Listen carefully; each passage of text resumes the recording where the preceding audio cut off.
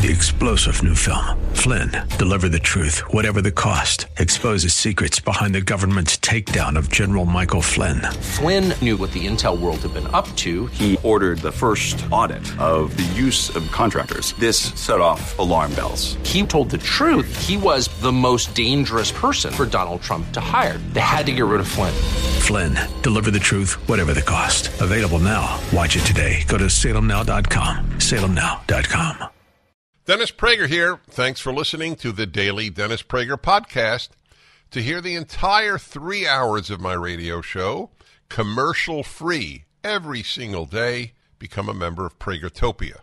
You'll also get access to 15 years' worth of archives, as well as the daily show prep. Subscribe at Pragertopia.com.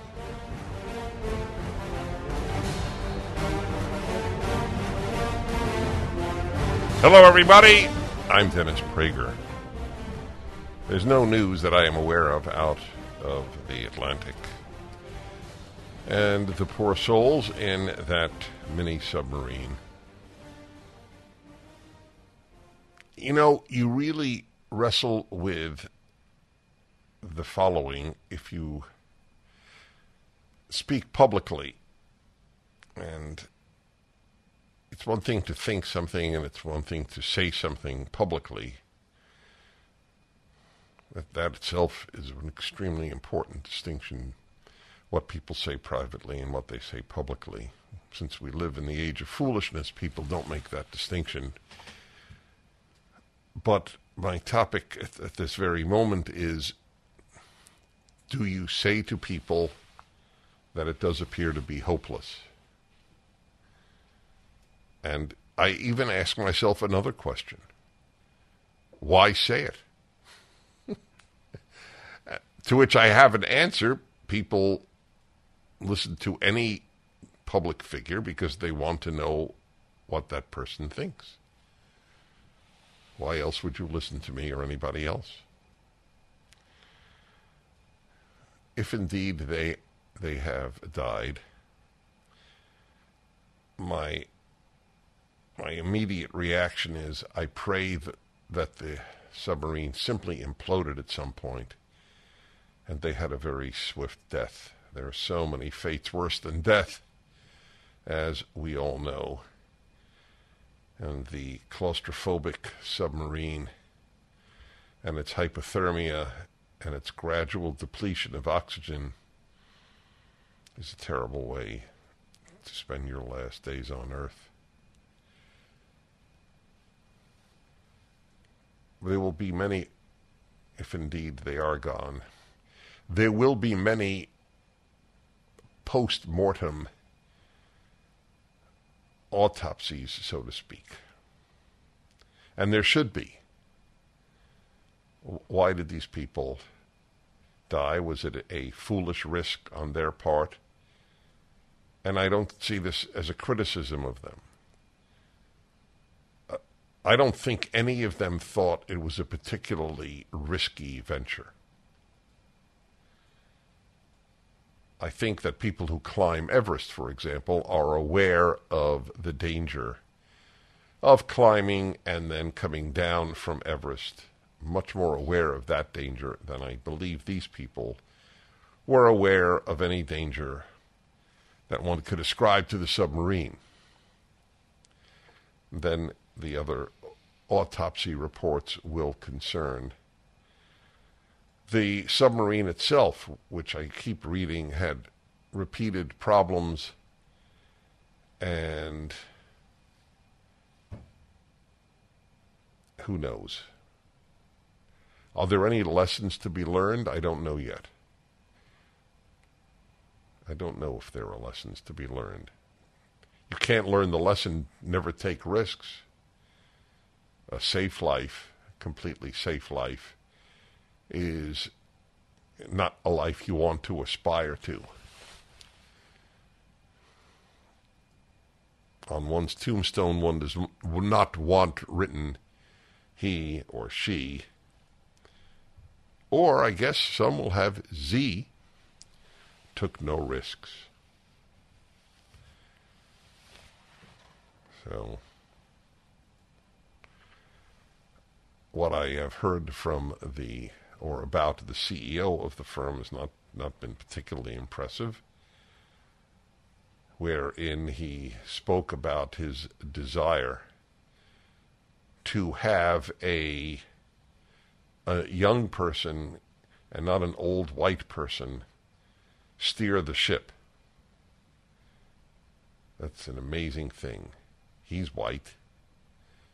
The participants, to the best of my knowledge, were white. This obsession with not having whites, if that is not racism, A, then there's no such thing as racism, and B, it's truly, it's an immoral doctrine.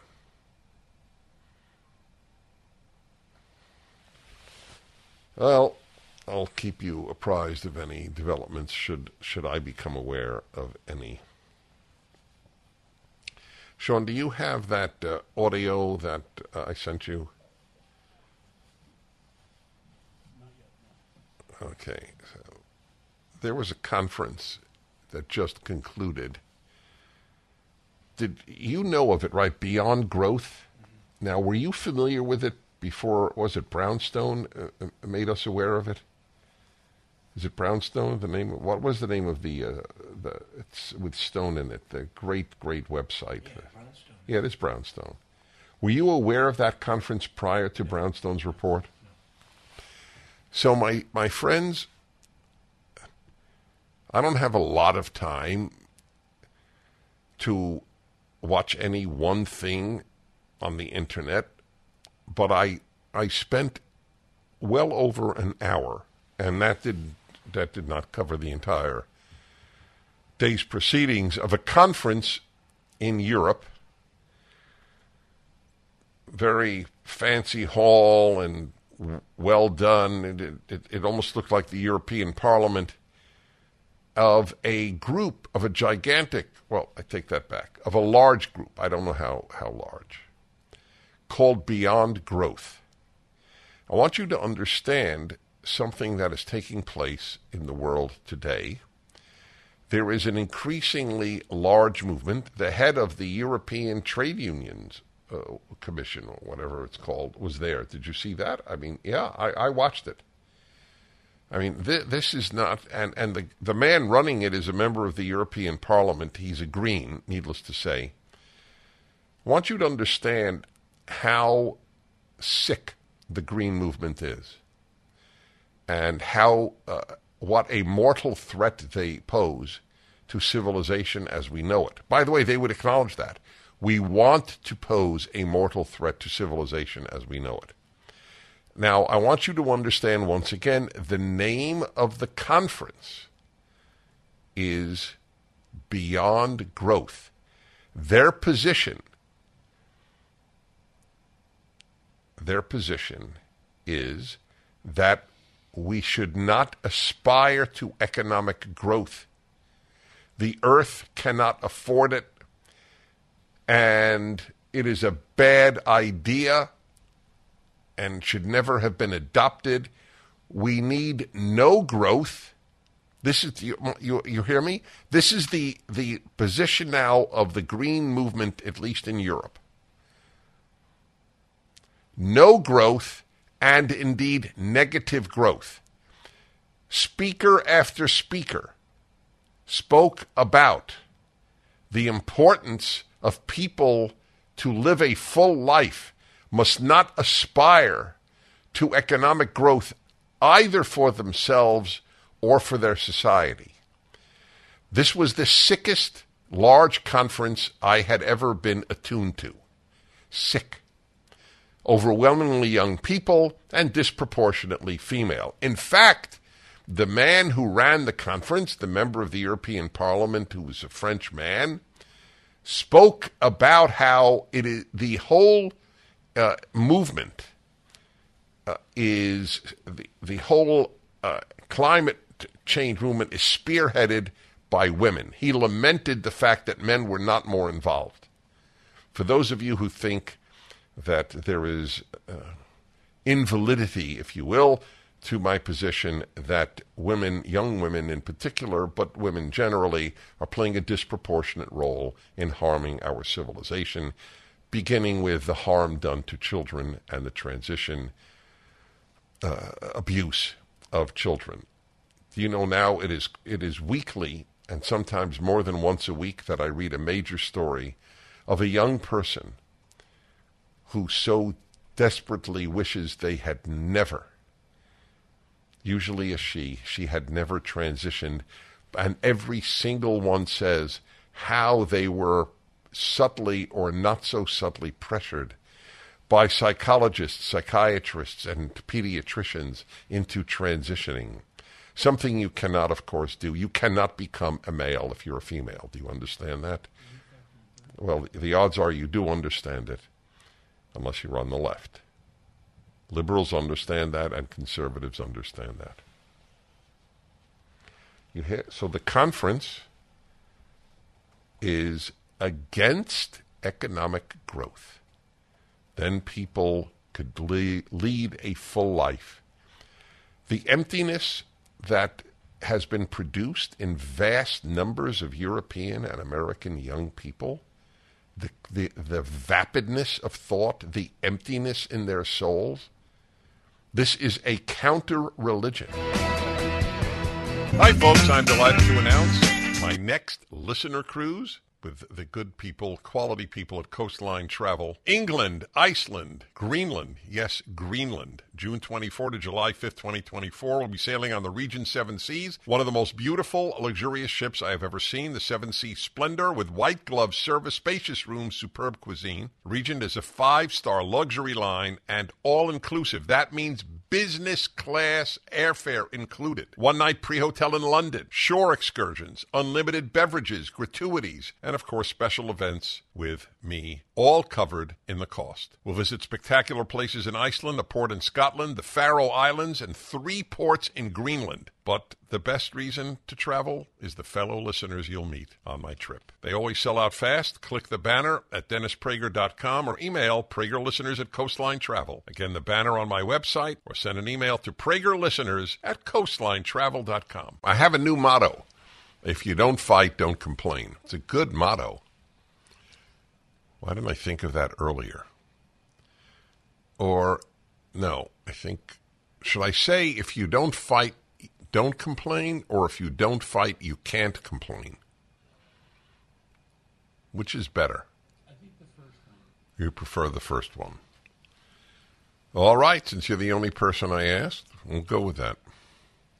I was mesmerized by this conference in Europe, the No Growth Conference. They actually are appealing, Beyond Growth, sorry, thank you, Beyond Growth, that's right, Beyond Growth. And I realized I can add it, I can add it to my list that I wrote up a few months ago, just some of the truly absurd things that people say today, like men menstruate, men give birth, sex is not binary, America is systemically racist. We live in a world of such enormous lies that it is absolutely true that anything repeated, no matter how much the absurdity and no matter how much falsity, vast numbers of people will believe it. People have been taught for at least half a century not to think, but to just imbibe what they read and what, quote unquote, the experts tell them, like lockdown, like put a mask on your 2-year-old, like close schools.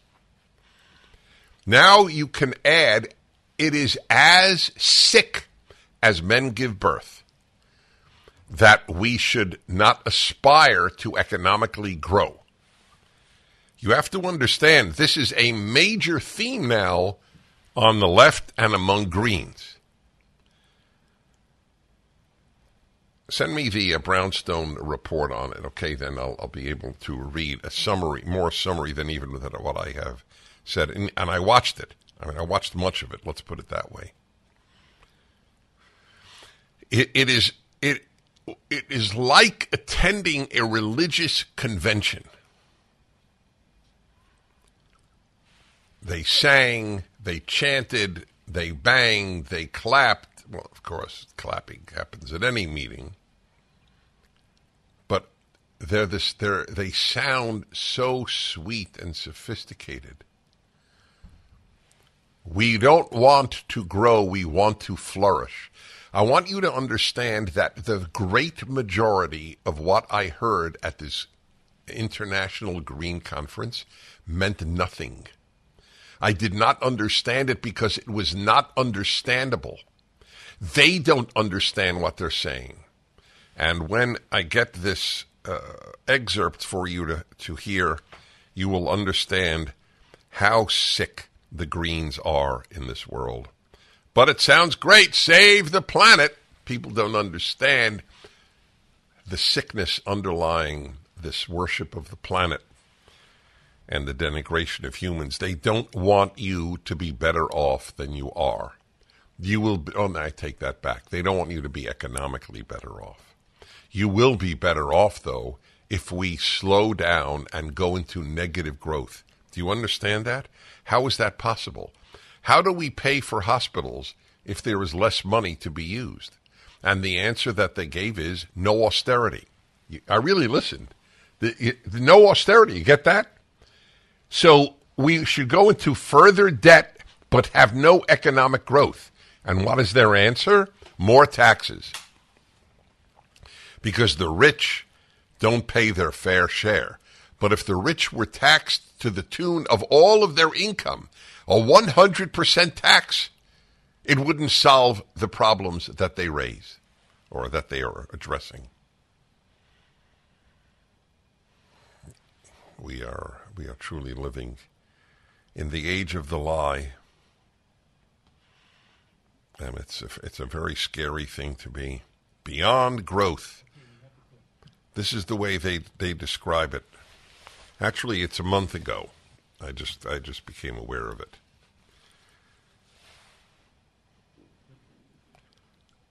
The purpose of this plenary session is to provide concrete recommendations in order to shift the European economy towards a new post-growth model aiming to flourish rather than to grow. You will flourish without growing. Really.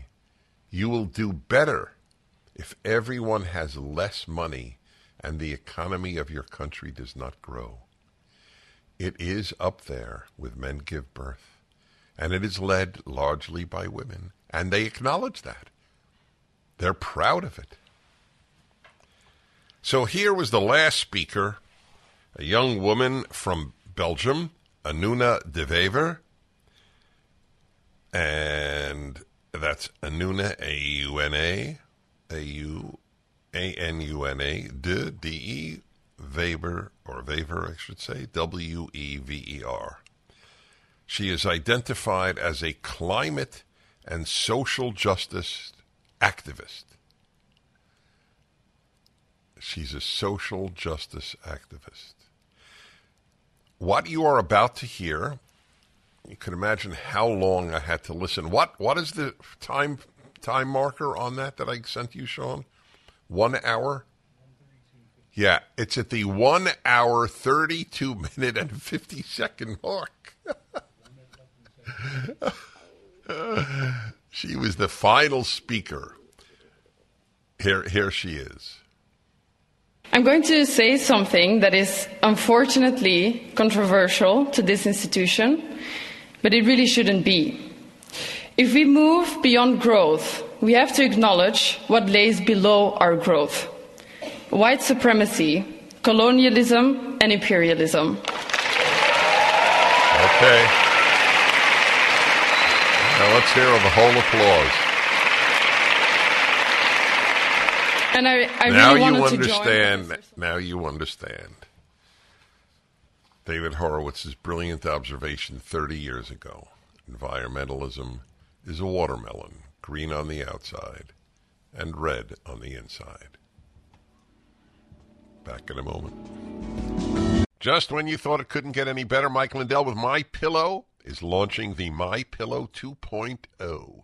When Mike invented MyPillow, it had everything you could ever want in a pillow. Now, nearly 20 years later, he discovered a new technology that makes it even better. The MyPillow 2.0 has the patented adjustable fill of the original MyPillow, and now with a brand new fabric that is made with a temperature-regulating thread. The MyPillow 2.0 is the softest, smoothest, and coolest pillow you'll ever own. For my listeners, the MyPillow 2.0 is buy one, get one free offer with promo code Prager. MyPillow 2.0 temperature-regulating technology is 100% made in the USA and comes with a 10-year warranty and a 60-day money-back guarantee. Just go to MyPillow.com and click on the radio listeners square to the buy one, get one free offer. Enter promo code Prager or call 800-761-6302 to get your MyPillow 2.0 now. I'm going to have to check to see if the media reported the Beyond Growth Conference. One of the most frightening, sick conclaves that I have witnessed. But the media is now the issue. As I turn to Ashley Rinsberg, who is an investigative journalist and presents this week's PragerU video titled Russia Collusion and the Death of Journalism. Here's the beginning of his video to set the stage for you. Of journalism, the mainstream media is dead. It wasn't killed by competition from the internet. It committed suicide. We know the approximate date of its demise, 2016.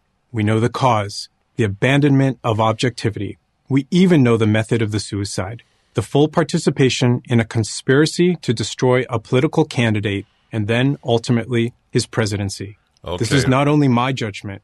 It's yes. the judgment of the most prestigious publication. We'll stop it here because it's riveting and it'll be hard to actually stop it later. And as you know, I have covered this often. The most prestigious journalism review, which doesn't mean anything because most prestigious institutions in this country are corrupt morally, intellectually, and in terms of truth. But to our shock, the Columbia Journalism Review spoke about how the media simply lied about the Russian collusion, the alleged Russian collusion of the Trump campaign. It was a lie. Ashley Rinsberg is now on with me. So, Ashley, I have this philosophical question that I've never fully answered for myself. So I'll begin with this. Did the New York Times know it was lying?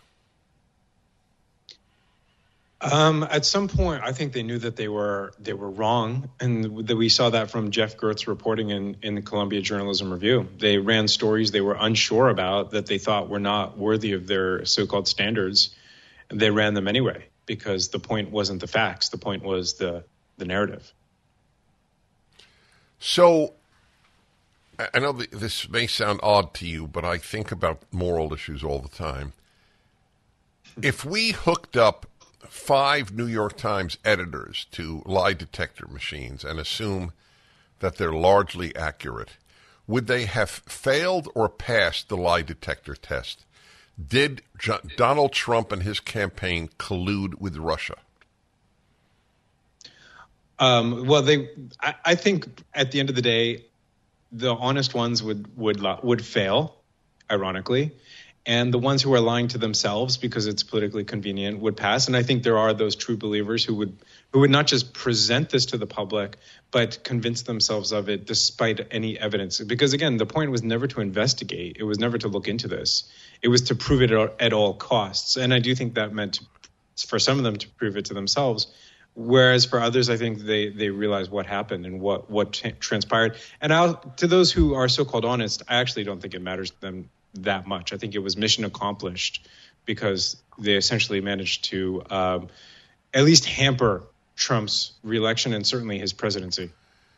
So this was my long-term belief.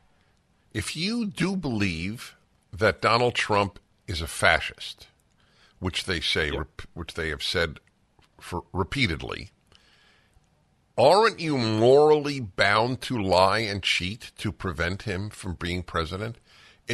Isn't that a way to justify to oneself lying? Yeah, it's a resistance, right? It's like a partisan resistance, like we saw during World War II against the Nazis and the Italians, where you do anything, you do whatever it takes, and we saw that. We saw the Times, we saw other newspapers literally doing that when they openly and explicitly decided to abandon objectivity. They literally, Jim Rutenberg, the Times, he's their media columnist. He wrote a column where he asks the question, this is a quote, do normal standards apply, meaning during the Trump presidency? And if they don't, what should take their place? And we found out what should take their place, which is something that's even beyond activism. That's right. I forgot that.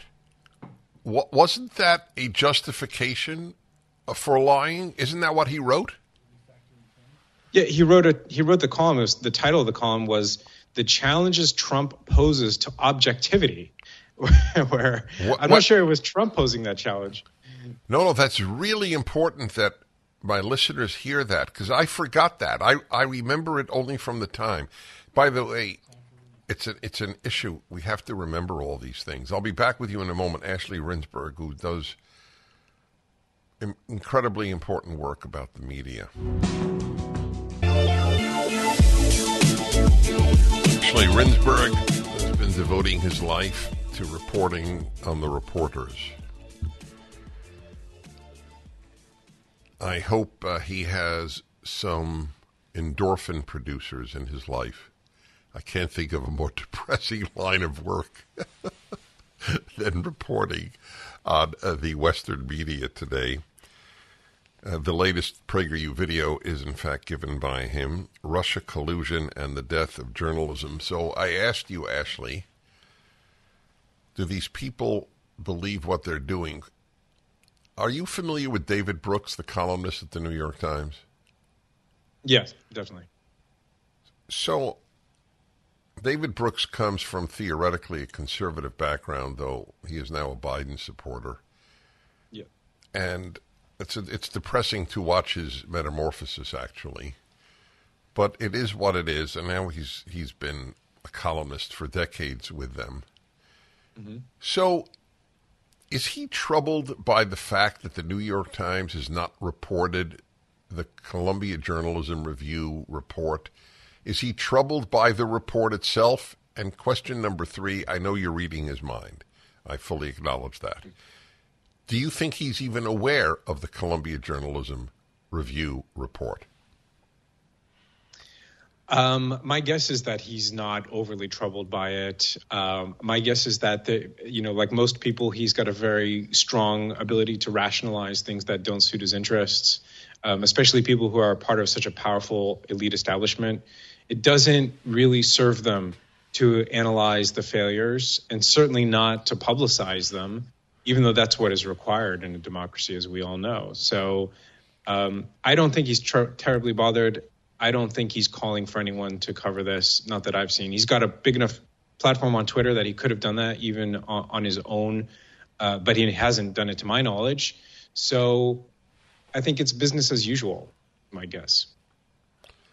So if he were at a public forum and somebody were able to actually pose a question, are you troubled by the report? He would say, no, I'm not. Correct? That's your suspicion. He would say something like, I think I heard about it. I heard about that piece. It rings a bell. I'm not entirely sure, but let me just say something like, it was a difficult period. It was fraught. There was a lot going on. We had a president who seemed to be embracing ideologically questionable tendencies, and the media was just doing its best. And some of it got right, and some of it didn't get so right. I think that's the kind of equivocation that we see. We're seeing it right now with COVID stuff. We're seeing it, of course, we're not even seeing equivocation with the Trump stuff. That they're still raring to go. Why don't you briefly summarize the equivocation with regard to the coronavirus? Well, we have now the New York Times actually yesterday and today with both an article and an op-ed saying we need more information from the government about where this virus came from.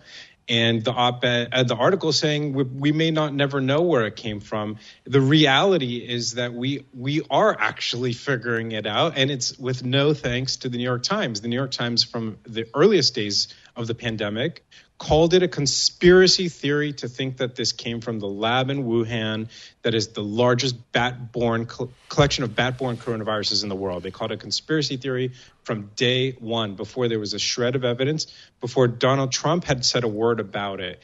And they kept on doing that for months and months and months until this tide finally turned. And now they're kind of saying, well, we didn't really know, we still don't know, and we're never going to know. And my responses to it is to say, but it's your job to investigate that question. And it always was. You people have a 1,000-person newsroom. Okay, all right. So, Ashley, I understand, and all my listeners do, what's in it for the New York Times to equivocate about Trump.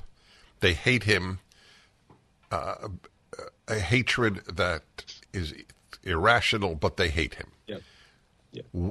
What is in it for them to lie about the origins of COVID?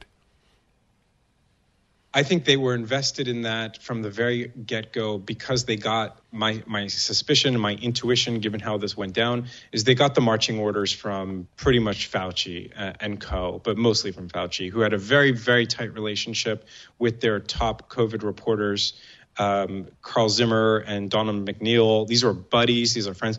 Donna McNeil was their top COVID reporter until he was fired for separate things. He was writing to Fauci saying, I just bought 2 bobbleheads of you, one so I can give it to a friend. I mean, this is a reporter speaking to a government subject of his reporting during the most important period of reporting in his last 50, 60 years. So I think they got their orders. I think they got the talking points of what was meant to be said.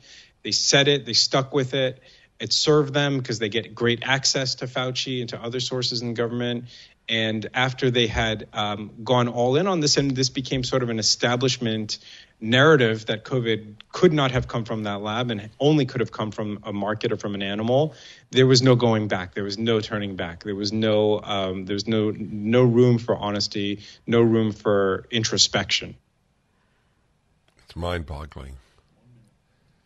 Final question to you. You live in Britain, correct? At the moment, I'm here. Yeah. Is the BBC any better? I don't really know. I don't watch it too much. I know that The Guardian, which is sort of like an equivalent newspaper, is terribly, terribly biased. I wrote an article about The Guardian's. The Guardian did this big podcast about slavery and its own ties to slavery. And I wrote an article about it saying that it was basically founded by a slave, someone who was benefiting from the slave trade. And they go on and on and on about equality and colonialism. And this is a company that owes its existence to slavery. So I think this is where we are with the media in general. BBC, New York Times, right. Whatever else. Right. Kind of well, you're doing truly significant work. Ashley Rindsberg, thank you. And watch his video, folks, up at PragerU. All right, everybody. Dennis Prager here, a rare guest in studio. She lives in Kazakhstan, and we brought her in. All right, she doesn't live in Kazakhstan. She lives a few miles away. Peachy Keenan is her pseudonym, like George Orwell was Eric Blair's pseudonym, and that's fine by me. I love the name. Peachy Keenan is a really fine choice. I had her on a few weeks ago because of this terrific piece that she had written about the prosecution of the man who helped out people on the subway who were being threatened and truly threatened by this homeless, sick man who had been let out of prison so many times, and now he's being prosecuted. So was it you who made the point we're rewarding men for not being men? Yeah, exactly. That was so terrific. That has stayed with me as one of the important points of our time. Act like a man and we'll prosecute you. Act like a wimp and you'll do fine. That's right. It's like a threat to other men, to warning them, don't stand up, don't protect women and children. Mm-hmm. You know, we're kind of breeding in a generation of cowards. It's really sad. To say the least. So her book, I did not even know it at the time, but it just came out, Domestic Extremist. Great title, by the way. Thank you. A practical guide to winning the culture war, but it's specifically a guide for men and women, and even more particularly for women, correct? That's right, yes. So you are, if you will, this is sort of the anti-feminist manifesto. Exactly. I love that. And I don't even live in a cabin in the woods. I wrote a manifesto. It's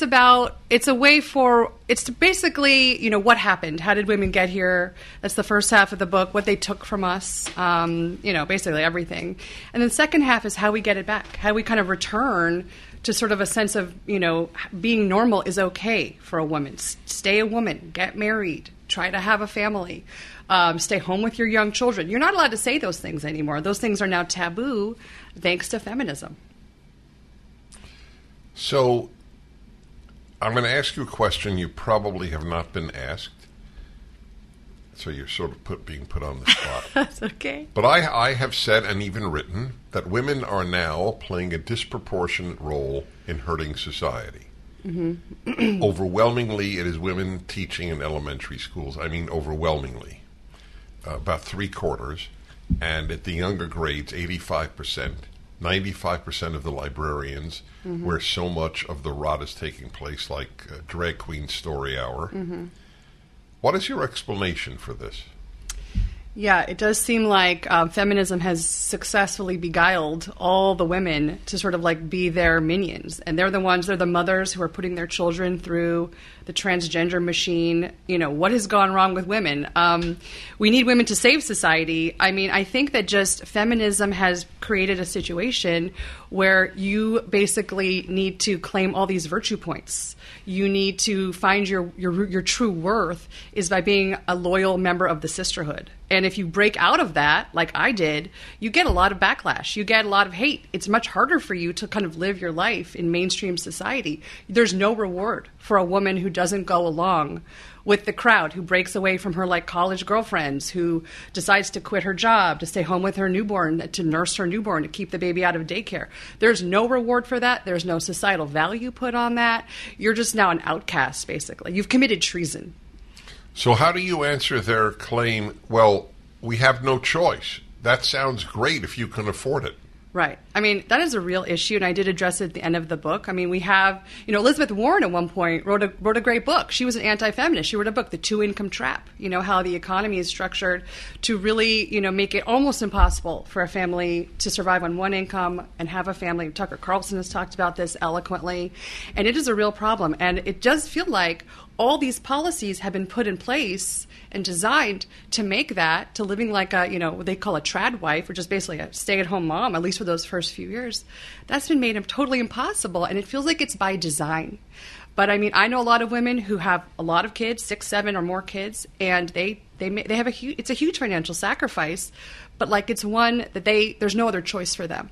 Like, there was no choice for me to leave my job. I worked at a huge entertainment company. I was totally in the closet as a conservative, and I got pregnant with my 5th baby. And I was like, sayonara. Like, there was just no way, you know, for me. I would never have left my baby. And I would see young women come back after having a baby without their 6-week-old. And I'd be like, well, where's your baby? Oh, he's at school. You know, it's just sad. And I'm glad that I was willing to make the sacrifice. And I think a lot of people just aren't willing. It's a financial sacrifice. And also you get blackballed, you know, by your friends. When you say by your friends, that interests me. Because it would seem that a person like you, your friends would be kindred spirits. They'd be supportive. Let me clarify. My old friends. My liberal friends. My colleagues at work who are 100% far left feminists. I have new friends now, Dennis, and they all listen to you. Well, maybe I shouldn't say it, but it makes sense. Yeah. Okay. I found new friends. What turned off the old friends? I think right around the time I had my third child, they all had 2, of course. That's like the legally mandated limit in Los Angeles for children. Because you can't fit 3 car seats in the back of a Tesla, right? So I think once I had my third, there was like, uh-oh, she's like off the reservation. She's, breaking some rules. I had another one. I kept going. And then when I converted to Catholicism, that really marked me. And I mean real Catholicism. We go to Mass every Sunday. Our children go to, all these Catholic programs. We're really trying to form them as, cradle Catholics. I did not have that opportunity as a secular atheist.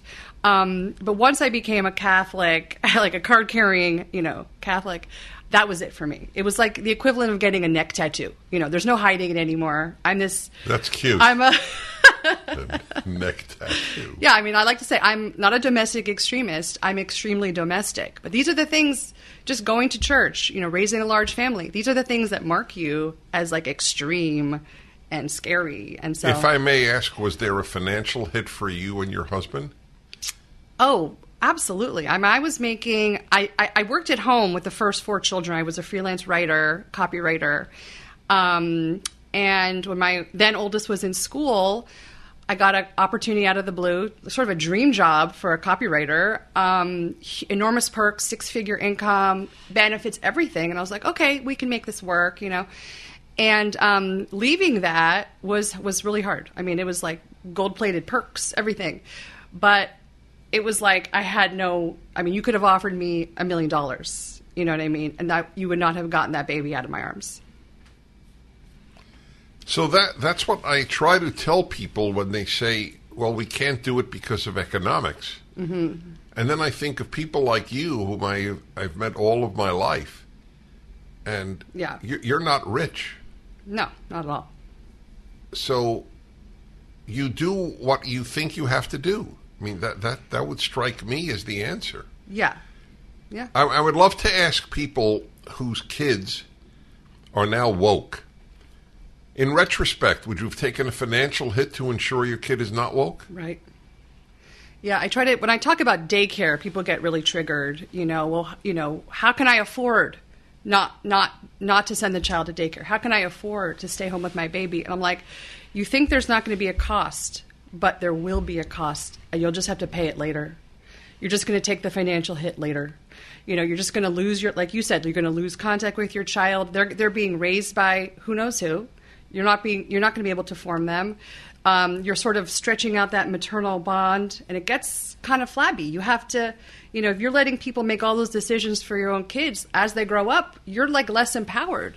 You've let these, childcare experts make the decisions. Were you able to stay in the same home as a result of this decision? Did you have to downsize? We actually did move, but we actually moved closer to be with like our like-minded friends. Catholic people, like around people who would basically accept us as extremely domestic people. And I'm not going to lie, it was really difficult. My husband had to get a new job. We didn't go on fancy vacations. Okay, this is really important. I had no idea what your answer would be. You could have said, actually, we have $1 million income and it was not an issue. I did not know what you would answer, but it is very important for people who say, I can't homeschool, or I can't stay home with my children or my child because of economic factors. You might be able. You have decided not to. I'm not blaming these people. I'm not judging them. But it is not true that you can't. Yeah. It is true that you have decided not to. And you have foregone a number of material things. Oh, absolutely. Yes. I drive All right, the book is Domestic Extremist. It's a great title. I have dubbed it the Anti-Feminist Manifesto by a truly thinking woman. Domestic Extremist is up at DennisPrager.com. Hi, everyone. If you've been injured in an accident that was not your fault, listen up. We have legal professionals standing by to answer your questions for free. Call now and find out if you have a case and how much it's potentially worth. Call 800-702-5400. I'm here with spokesman John Wolf. So, John, tell everyone listening who should call right now. Well, Maria, first off, thank you for having me here. It's always nice to answer the listeners' questions. Now, as far as who should call in, Anyone who's been injured in an accident and think you deserve compensation, give us a call right now. 800-702-5400. You'll find out if you have a case and how much it's potentially worth. Thanks, John. You heard it, folks. Take advantage of this opportunity and call now. 800-702-5400. Advertisement sponsored by Legal Help Center. May not be available in all states. Hi, everybody. I'm Dennis Prager. Peachy Keenan is her pseudonym. And whatever her name is, she is a very thoughtful writer. Book just came out, Domestic Extremist, and it's really an anti-feminist manifesto. Feminism is a strange, strange doctrine. I have said, as long as I have thought about the issue, which is basically from the beginning, do you know that in my 20s I debated Betty Friedan? Wow, really? Isn't that something? Amazing. There is actually a video of it somewhere. I really want to get... She walked out. She said, "You are a male chauvinist piglet." I never knew why I wasn't a male chauvinist pig. So she walked off the stage, and I just continued talking. That's amazing. If the woman wishes to leave, fine. Wow.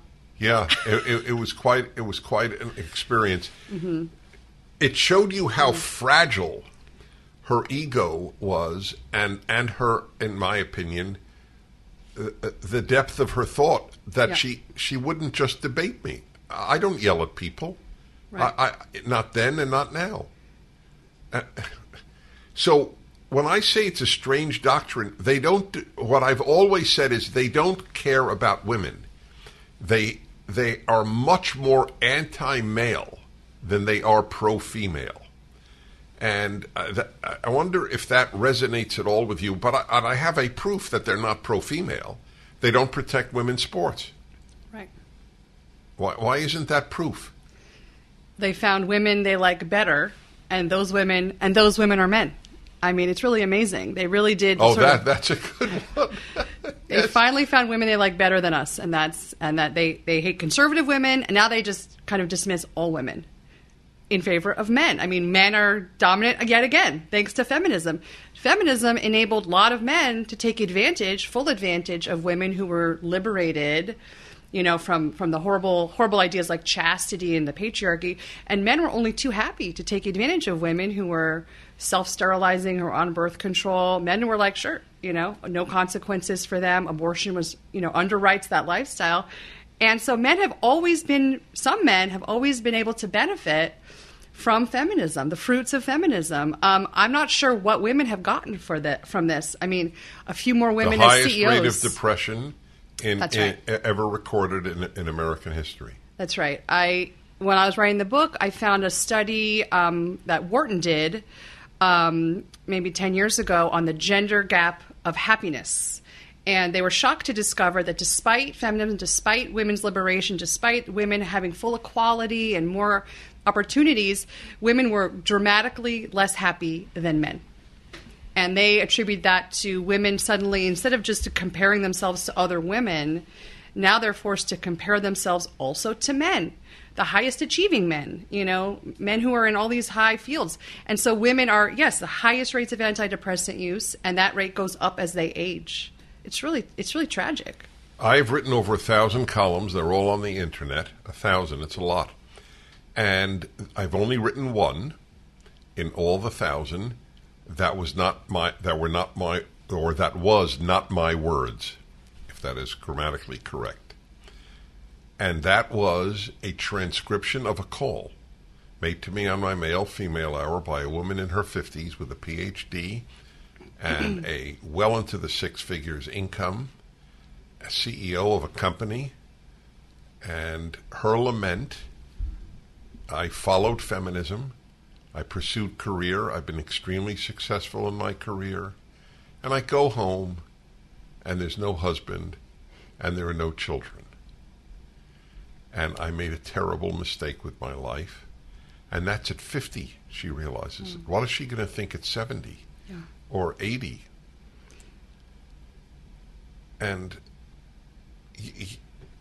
you go and say this to young women, but they don't really hear you, do they? Right. No. I mean, one of the reasons I wrote the book was to hopefully peel off some of those young women before they become fully brainwashed, because we're going to need those young women, to to find young men to reproduce and basically save the country. But yeah, they're tough nuts to crack, because the indoctrination now starts younger and younger.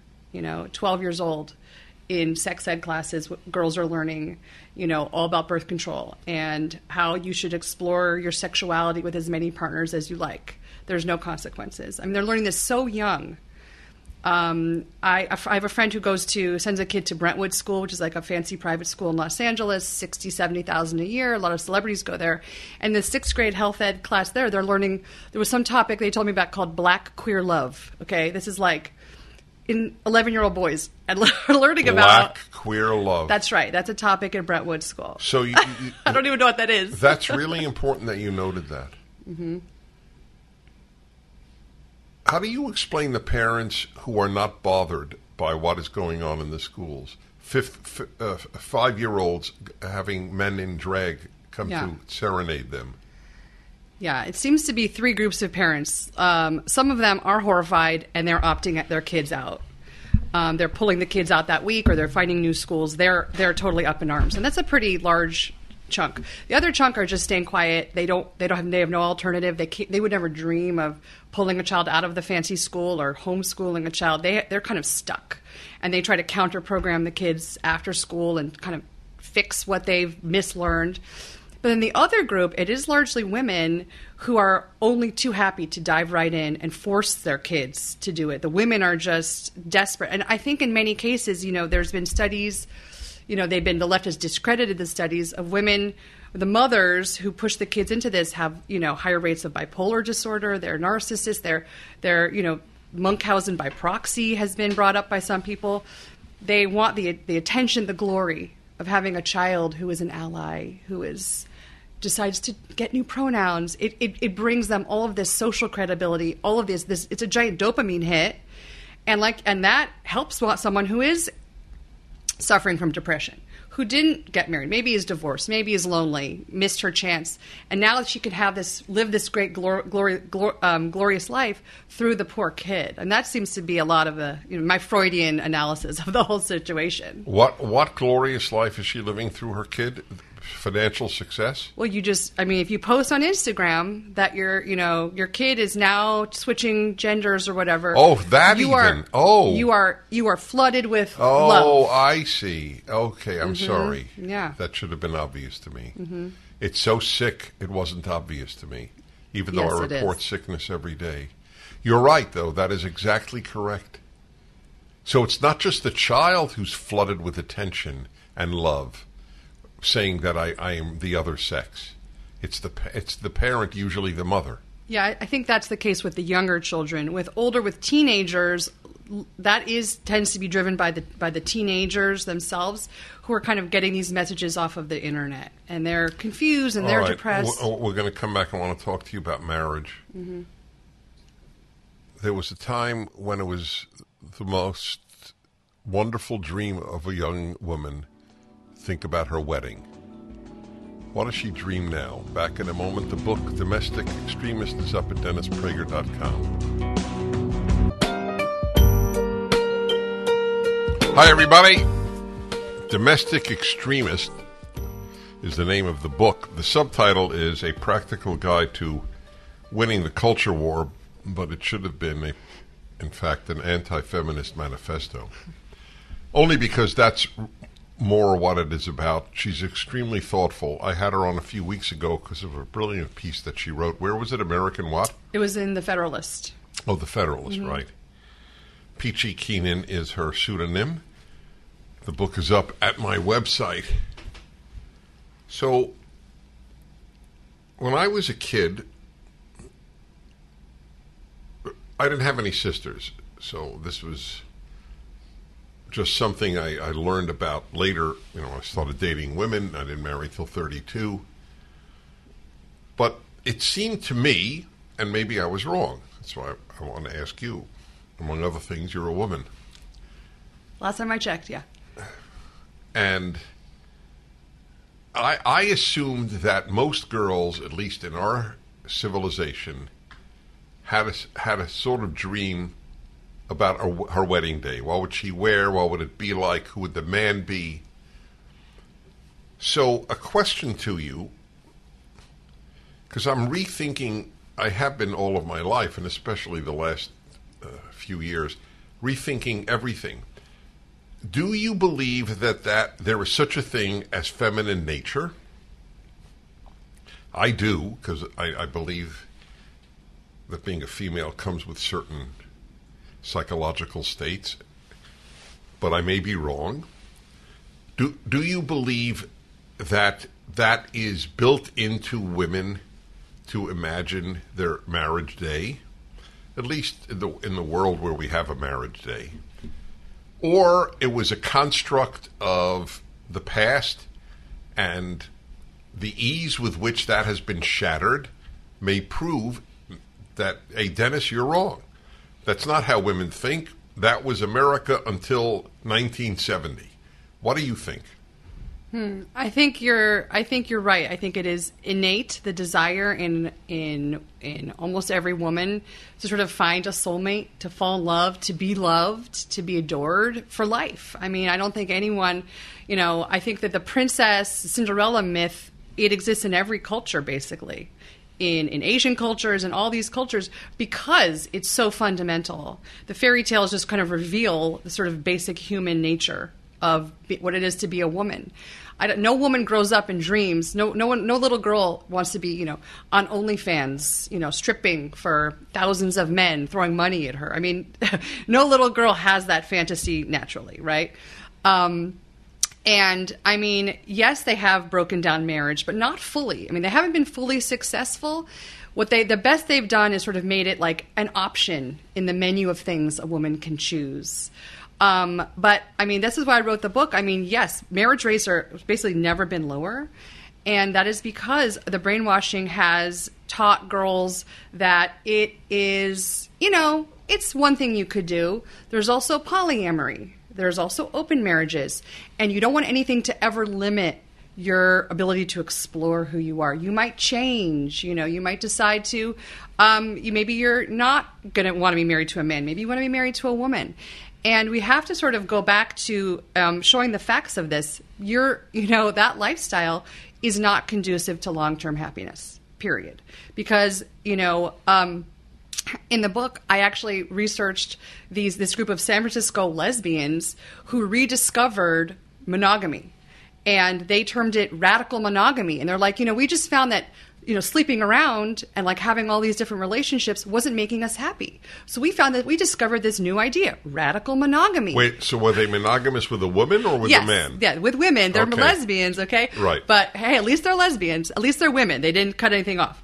But they were talking about monogamy like it was this brand new thing they just found out about and how great it is. And they were writing articles about how incredible it is to develop this level of intimacy with one person over time. And it was so funny. So I'm thinking maybe we have to pitch monogamy as this like radical fringe idea to kids, make it cool again, because it is obviously we all know it is your best way to your best chance of long-term happiness. Right, that's right. What's your theory on why it is overwhelmingly, I think 80% of teenagers who say they're the other sex are girls saying they're boys? Why isn't it 50-50? Yeah, that's so fascinating. I think people have talked about it as, ROGD, rapid onset gender dysphoria, which is where one teenage girl has it, and then it becomes a sort of social contagion in a class. And it's largely driven by autism. I think there's much higher rates of autism among those teenage girls. And so the idea that they would start... But there's more autism among boys. Well, for some reason, those girls... Oh, I believe that. All right, well, we'll talk about that when we come back. All right. The book, Domestic Extremist, Peachy Keenan, up at DennisPrager.com. I was speaking to and with Peachy Keenan, Keenan, domestic extremist, and I've dubbed it an anti-feminist manifesto. This woman is very, very thoughtful. So I'm asking for your thoughts on why you believe we know for a fact that way disproportionately more teenage girls are saying they're boys than teenage boys are saying they're girls. So I was asking if you had a theory as to why. I mean, I was once a teenage girl, and I think it's sort of funny, or not funny, but sad that teenage girls think that, hating your changing body is some like new thing. That means you have some kind of disability or some mental illness. But I mean, I think that most teenage girls, as you develop, you do hate your body. You do feel uncomfortable. You're like, what's going on here? That seems to be much more acute among girls than boys. Boys get to have big muscles, they look cool, and they grow some facial hair, and it's awesome. Girls, I think it can be reluctant to embrace womanhood. You get more attention. You're growing, you're developing, and it can feel awkward and uncomfortable as your body changes. So I think that obviously is a driver to it. I mean, there's lots of times girls don't want to deal with all the stuff that comes with puberty and all that. So I mean, I understand that. But we used to understand that is part of puberty. That is just part of the process of growing up. Teenage years were always supposed to be hard. You're going to hate yourself sometimes and feel uncomfortable and out of place and no one understands you. That used to be just what it was like before you became an adult. But now we've medicalized it and made it now it has a special name, gender dysphoria, mental illness, depression, and there's a whole range of these pharmaceutical options that they are more than happy to prescribe you, including actually removing your body parts, the body parts that make you a woman. And obviously we're going down a road that is, I mean, it's baffling to me that me saying this is, controversial, and you saying this is taboo to say this stuff, but here we are. So I want to go back to a question that I posed earlier based on a thesis I have that feminists don't give a damn about women. Mm-hmm. And one of my many, many, many proofs, aside from the fact that they have made more unhappy women than any doctrine in the history of the world, is that they don't defend women when men come in and ruin female sports. So how do you explain a woman who thinks it's okay for a biological man to race in swimming or in track or even weightlifting against women? How do you have any explanation for such a woman?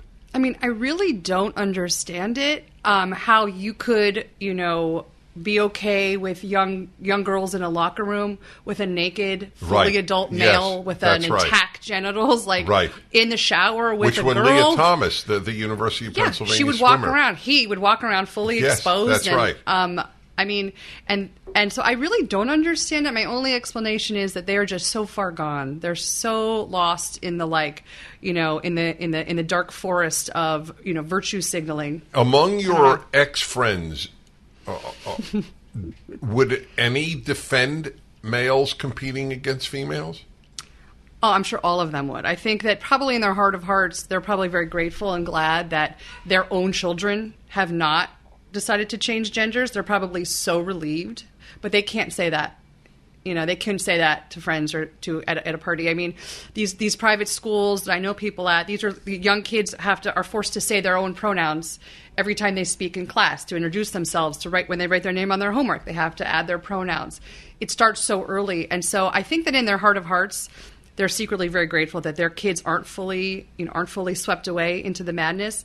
But I think that they're just going to sit and clap, next year at the Olympics when the United States women's track team, what if there's no biological women on the podium? Not a single biological woman wins a medal in the Olympics. They'll just be forced to clap along at home, because to not do that makes you're a transphobe. You're a bigot. How dare you? I think they're just afraid. You were raised secular, even atheist, you said. Mm-hmm. Oh, yeah. So I assume your personal family, if you have siblings, are they still secular?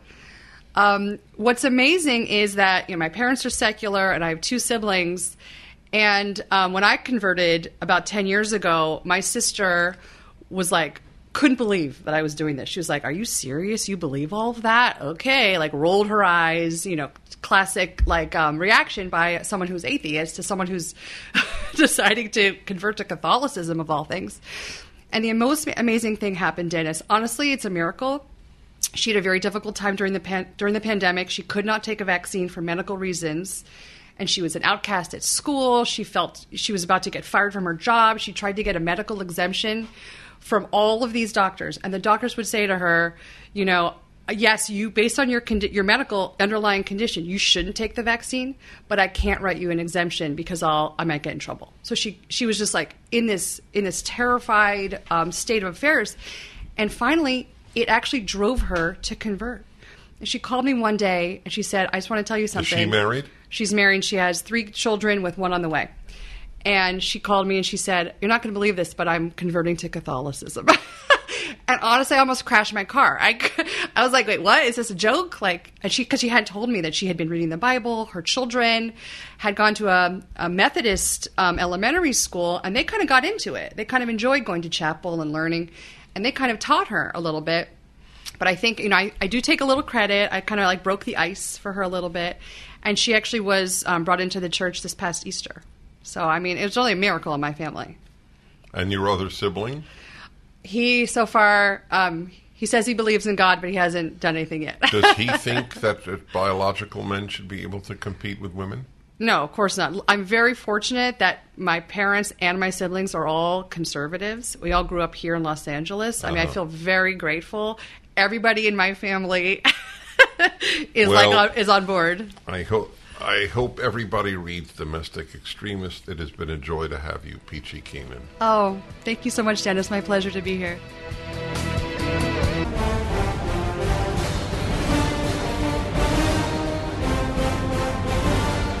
Hi, everybody. There's a column up at the Los Angeles Times.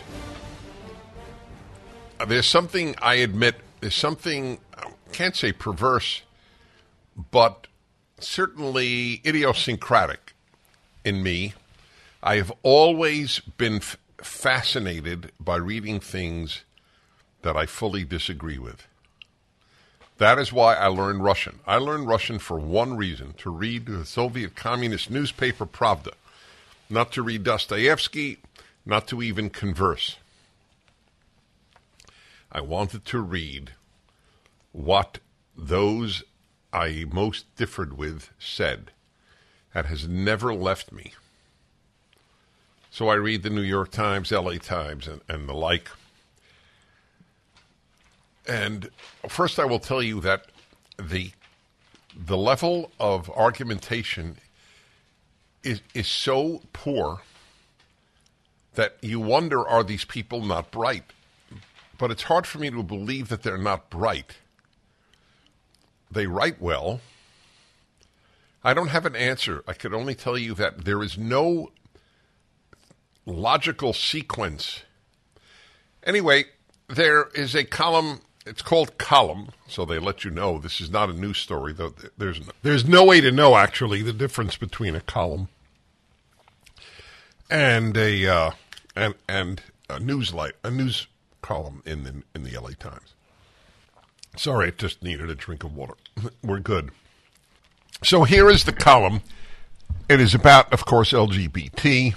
It's titled, Would Hate Disrupt a Drag Story Hour in Gay-Friendly Laguna Beach? Laguna Beach is a wealthy area in Southern California, in what's known as Orange County. Hate.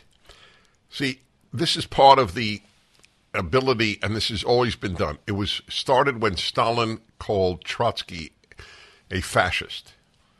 The father of the Red Army, the father of communism in the Soviet Union, Bolshevism, along with Lenin, was now a fascist. Well, the truth is, there was some truth to that. There was no difference between communism and fascism, or minimal difference. Communism has killed a lot more people. That's one difference. Slaughtered, murdered, tortured. And fascism outside of Nazism has been a poor runner-up. So it's hate. If you don't want 5-year-olds to go to see a drag queen read a book, you are involved in hate. That is why I told you the intellectual level of their arguments is so low. They don't argue, they smear. You are a hater. If you thought marriage should be defined as the union of a man and a woman, you were a hater. So therefore, you didn't have to, if you were a leftist, you didn't have to make an argument. You just declared the opposition haters. That is all they ever do. That's all they've done my whole life. So this guy, Gustavo Arellano, I visited Laguna Beach this past Saturday on a gorgeous morning, the type of sunny days the seaside gem hadn't experienced in months, and so on and so forth. Beauty, however, wasn't what brought me to the coast. It was hate. You didn't happen to see this, did you? I sent it to you. Oh, you sent it to me? Then I assume you saw it. Hate. Hate drew him to the Pacific Coast, the city. For weeks, social media posts had trashed the Laguna Art Museum for planning to host story time with a drag queen. Yes. They deserve to be trashed. It's an art museum. Why are they sexualizing children at the age of 5? Arellano, is that hate? It would be more accurate to say you hate children, that the art museum hates children, than to say that we hate LGBTQ people. I wouldn't say you hate them. I say you damage them as if you hate them, but you are so stupid that you don't even hate them and ruin them. You haven't qualified as a hater of children, you on the left. You don't hate children. You hate their innocence. Typical was one from the Greater Laguna Beach GOP, which alleged with no evidence whatsoever that the mere act of a drag queen reading a book to kids was part of a, quote, larger recent trend of sexualizing children. Did you get what he wrote? The key words?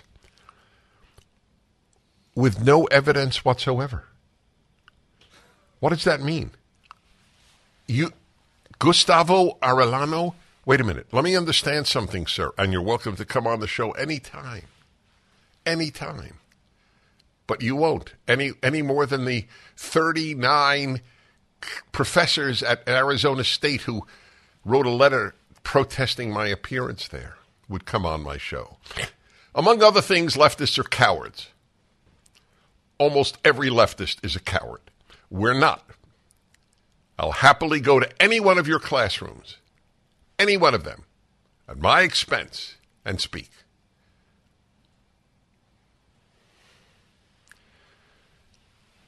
So, this is an amazing comment with no evidence whatsoever that the mere act of a drag queen reading a book to kids was part of a larger recent trend of sexualizing children. Really? There's no evidence? That act does not sexualize children? A man wearing women's clothing and often dancing as well? Oh, God. They lie with the ease with which you breathe, as I say every day. These attacks were the latest volley in an ugly battle against queer anything in Southern California. Really? Queer anything? Is that right? You're lying, Mr. Arellano. You are lying. But you don't know you're lying because truth is not a value to you, so it's not like you say, I'm going to tell a lie. Really? Queer anything? Is that right? Conservatives are attacking queer anything? That's a lie. It's a gigantic lie. But doesn't matter to you. Or, by the way, I would imagine to almost any LA Times reader. All right. Now, let's see here. Laguna Art Museum staff were calmly readying for the reading when I showed up. Executive Director Julie Perlin Lee, a shakaroo, a woman, told me they always try to sync up the space's monthly story time with a topical theme, such as a winter Ukrainian folktale in December. For this Pride Month, the museum contacted the literacy nonprofit Drag Story Hour. And then Perlin Lee's deputy director talked to other museums that had hosted similar events and heard nothing but a positive experience. Really? They heard nothing but a positive experience. That's remarkable. Every parent whose kid went to a drag queen reading thought it was a positive experience? Wow. But I'm sure everyone has experienced some degree of what we heard, too. Pearl Lee continued, alluding to the social media criticism. I shouldn't be surprised because that's how things seem to be nowadays, she said. But she concluded, gesturing toward a group of rainbow-clad adults outside the museum's glass doors, there's tons of support, too. Kat Schroeder and Melissa Desjardins. That's shocking. 2 more women. Handed out small pride flags to anyone who wanted them. And wore T-shirts that read, Free Mom Hugs. Isn't that beautiful? Free Mom Hugs. Wow. All right. Now, I want you to understand something. That one of the reasons that I am reading you this article, please put it up at DennisPrager.com because I want people to see the pictures of how young the kids are. So I see a picture of 1, 2, 3 kids, and I see 3 women and one man. The 3 kids are all girls. They are at most 5 years of age.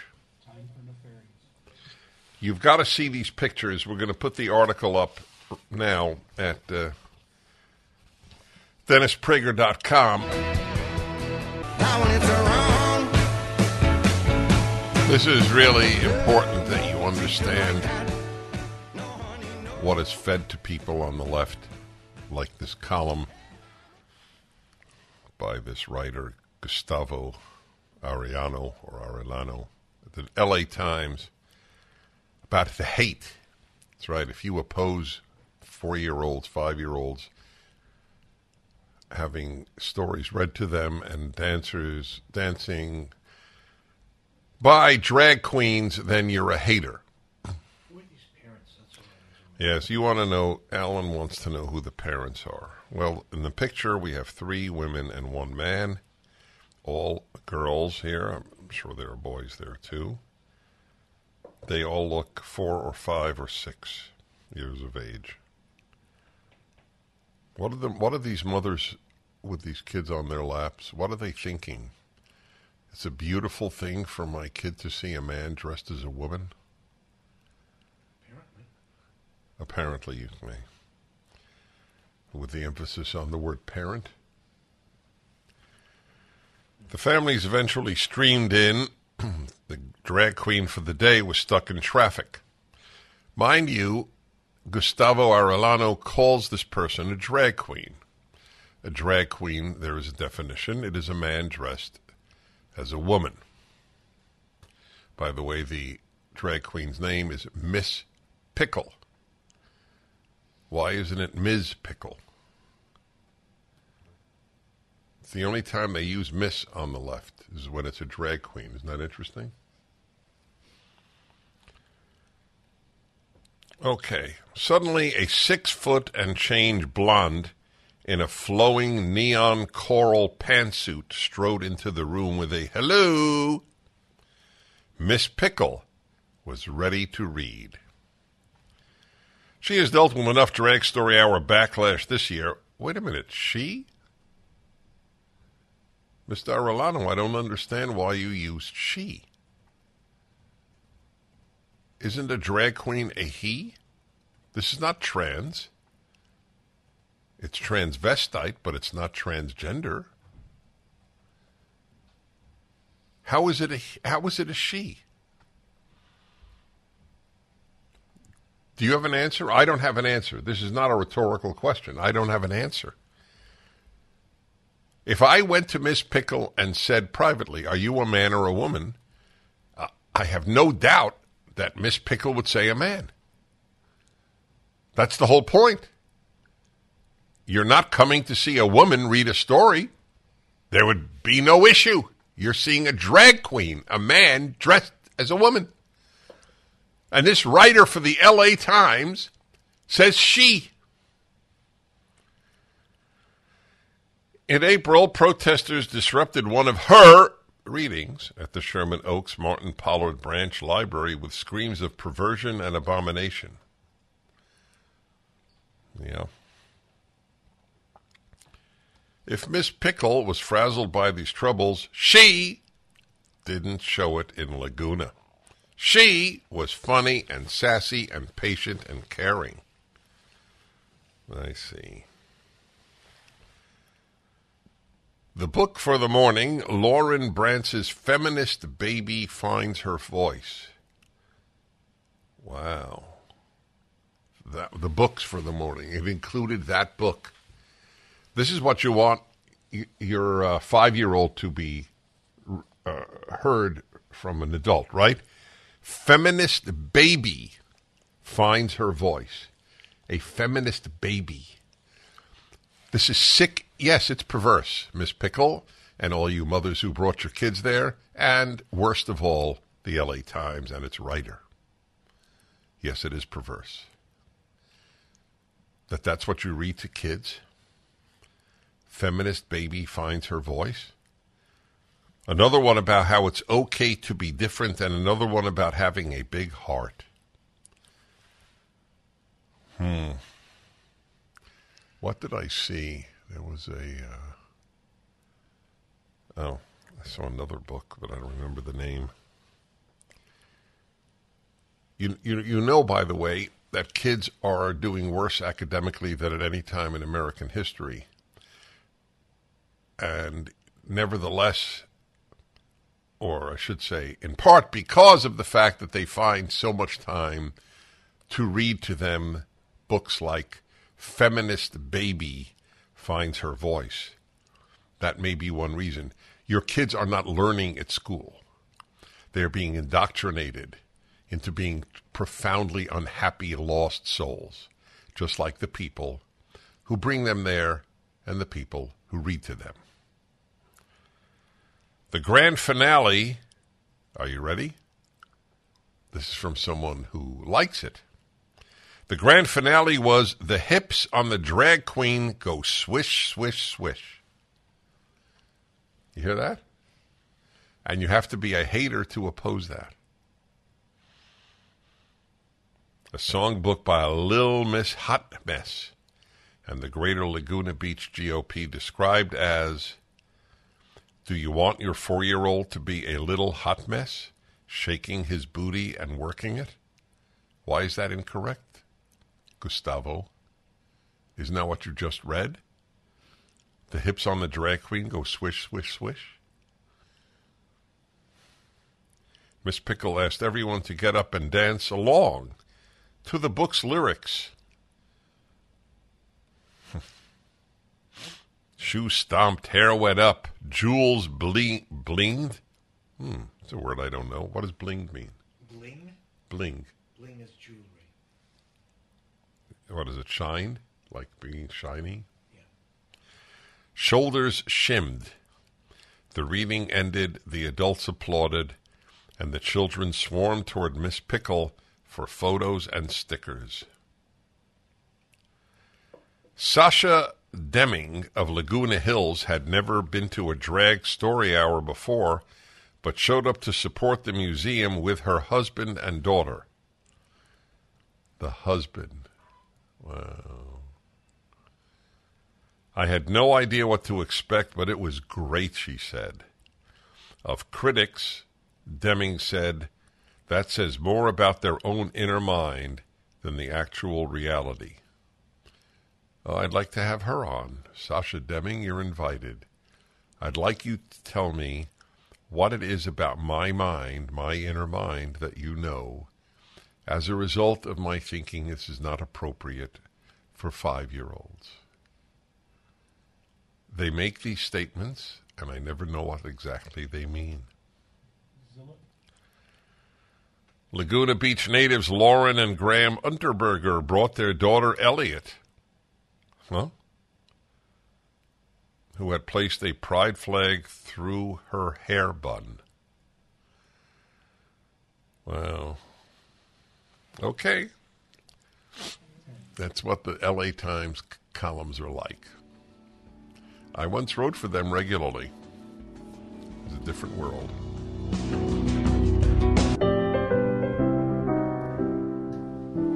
Hey everybody, Dennis Prager here. In the first hour, I mentioned to you the Beyond Growth Conference the Greens of Europe put on, a big elaborate affair, and that is their new call, that we should all aim to end economic growth. I swear to you, I am being honest and literal. That is the Greens' latest call. Beyond growth. No growth and negative growth are now the ideals, which they are creating with their green movement. I've told you this the whole time. The green agenda is peripherally related to environmentalism. If they cared about global warming, they would all be advocates of nuclear power. But nuclear power would solve the problem and we would still grow.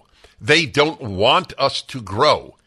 It is a sickness. Again, I don't know from what part of the human species this derives. I have a theory because I listened for hours to their conference. They are all empty. They are looking for meaning in a post-growth world. They are nearly all young.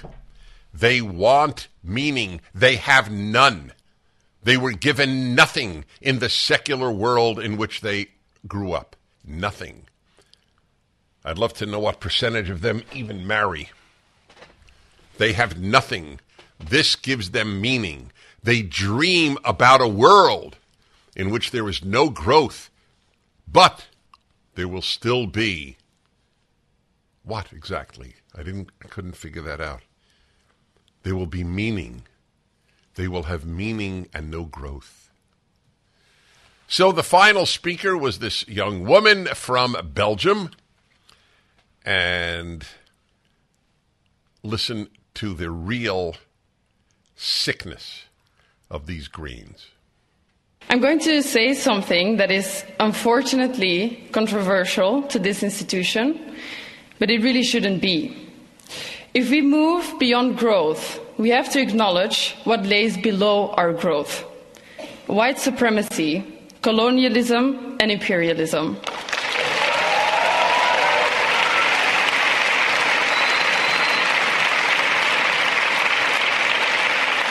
They're all white. And I really wanted to join Professor Sultana and the other speakers who made sure this is addressed. White supremacy justifies a global system of exploitation and extractivism. Colonialism lays at the foundations of the European economy, institutions, corporate value chains, trade deals, investment agreements, and geopolitical structures of wealth accumulation, which means that there is no degrowth without decolonization.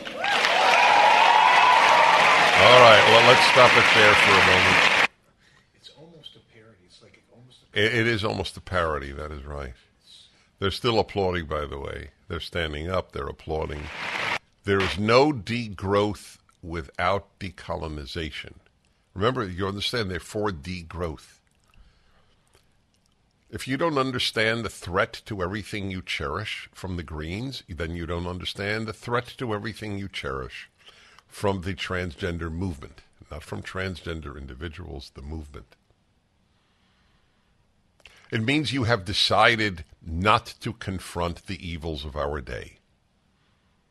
Raising children with no gender or sexual identity, and the belief that growth is a white supremacist colonialist. There was a new ist. They're always coming up with ists. That's a feature of the left. Ist. Extractionist. Yeah, you, yes, you're an extractionist. I want you to know, folks, I work with a self-confessed extractionist.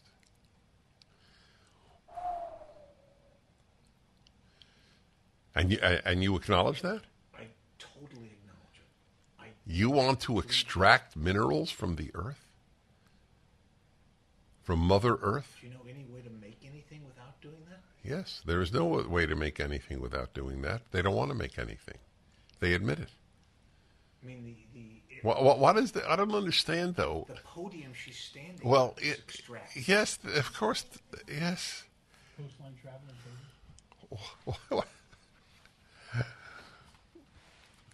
This is. Put this up. I think people should be able to watch it.